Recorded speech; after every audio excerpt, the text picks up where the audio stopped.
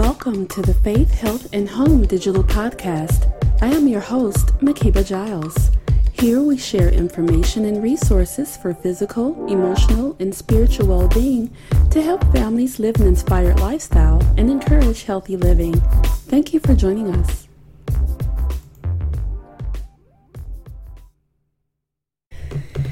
Did you know that you may have a higher risk of a heart attack, stroke, or even losing a lower limb if you live with something called peripheral artery disease, or PAD? PAD is the leading cause of amputations worldwide. In fact, an estimated 20 million Americans live with PAD, yet only 8.5 million are currently diagnosed. So here to explain why it's so important to identify PAD early is Dr. Jeffrey Barnes from the University of Michigan's Frankel Cardiovascular Center. Thank you for joining me today. Hey, thanks for having me. Now, first, Dr. Barnes, tell us exactly what is peripheral artery disease and who does it affect? Yeah, peripheral artery disease, or we commonly call it PAD for short. It's a chronic condition of the blood vessels, primarily the arteries that go down to the legs.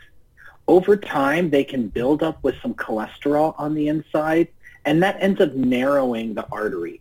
Essentially, it makes it harder for blood to get down into your legs to bring the oxygen and other nutrients that you need to the muscles and the skin and the feet and all of that of the legs. Now, this is a really common condition. As you mentioned, we think about 20 million Americans have this, but unfortunately, less than half of them are aware of it or have been diagnosed. That's particularly true amongst a couple different groups. Black Americans, Hispanic Americans, and Native Americans are at higher risk for having PAD. And for Black Americans, we tend to not make the diagnosis early enough. And so their later diagnosis leads to higher rates of amputation or losing their limb. So it's a major health problem that we need to talk about and get identified. Absolutely. Now, tell us, what are some of the early warning signs or symptoms that people should look out for PAD? So the classic story that people with PAD will tell is that their leg will hurt or have some leg discomfort whenever they walk or exercise, but that it gets better when they rest. Yet I often find that people might describe some numbness or tingling sensation, maybe even a pins and needles type sensation in their feet or legs. Sometimes they'll come into my office and they'll have a sore or a wound on their toe or on their foot that just isn't healing. And you know, one of the most common stories that they tell me is that they just can't keep up with their grandkids. You know, the kids are running, they want to play, but the people who I see in clinic, their legs feel achy or heavy or tired, or they just don't have the energy. And when that happens in somebody who's at risk for PAD, I start to get concerned. So the people who are at risk are those who are smokers, either current smokers or former smokers, as well as people with high blood pressure and diabetes.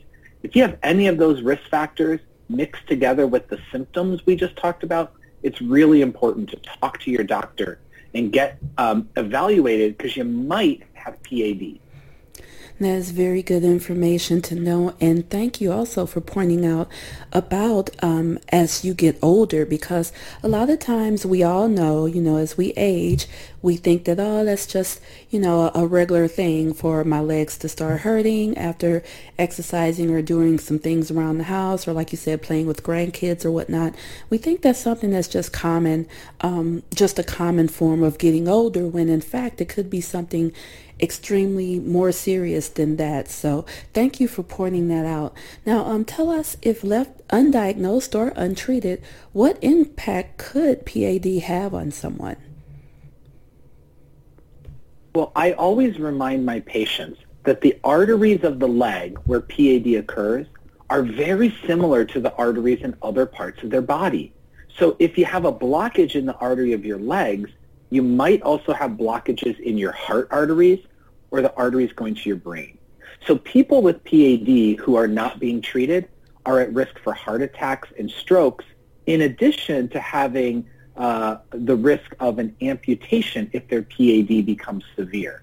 In fact, we know that PAD is the number one cause of amputation worldwide. And if somebody loses, even if it's something like a toe or a foot, but certainly if they lose part of their leg, that really impacts their quality of life and can increase their risk of death. So we want to try and identify PAD and get it treated early so we can avoid those complications. Yes, we do. And let's talk about the conversation with the healthcare provider. Let's say that someone is definitely experiencing, like you said, that tingling in their legs or in their foot, or those pains that you mentioned. And sometimes it can be a little uncomfortable. They may, feel that they're bringing something up that really is a non-issue. But now that we're talking about PAD, give us some advice on what we can do to start that conversation with the healthcare provider, and just kind of, open that up to request to get more type of screening to see if PAD is actually something that's going on. Yeah, you're absolutely right. We need to have these conversations more often. I always recommend that when you're going in to see, maybe it's your primary care doc or your family doc, or maybe you have diabetes and you're seeing your diabetes doctor or a heart doctor, take off your shoes and take off your socks. Show your doctor your feet. Let him or her look at your feet, look at the skin, feel for the pulses that are down around your ankle. That's a really important first step in getting this diagnosed. It also opens up an opportunity to have that conversation where you can tell your doctor what symptoms you're feeling and ask questions like, could this be PAD? Should we do some sort of a diagnostic test to look for PAD? And I think that's really the most important first step that I want people to take away. Wonderful advice. Thank you so much for that, Dr. Barnes. And also, in addition to those steps, let us know, what can we do to prevent those lower leg amputations that you mentioned as a result of PAD, or just to help us prevent PAD altogether? Well, obviously, the first and most important thing is getting that diagnosis made. Because once we've made a diagnosis of PAD, we can start some of the treatments. We have a number of medicines that can help to prevent heart attack, stroke, amputation, but we can't get them started if we haven't made the diagnosis. It's also so important that people work on controlling their diabetes, their blood pressure, and if you're a smoker, please consider quit smoking, because that is such a big risk factor for people having complications from PAD, like requiring an amputation. That's good to know. And also, lastly, doctor, tell us, where can people go for more information on PAD, or, even just to find a checklist of things that they can take to their healthcare provider to get that conversation going? If you want to learn more about PAD, I would recommend you go to this great website. It's vascularcures.org/PAD. And on that website, you can learn more about what PAD is, how it's diagnosed and treated, and most importantly, it'll help prepare you for the next time you go to see your doctor, so you can have that conversation and ask those important questions. Wonderful. Thank you so much. And again, for more information on everything we discussed today on PAD, especially having those tips with you to take to your healthcare provider to get that conversation started, you can visit vascularcures.org/PAD. Thank you so much again for joining me today, Dr. Barnes. It's been a pleasure. Thank you for sharing your information. Thanks so much for having me. Thank you for tuning in to the Faith, Health, and Home digital podcast. For transcripts of this episode and others, visit our website at faithhealthandhome.com.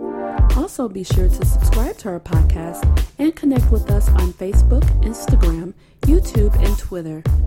Thank you again for joining us.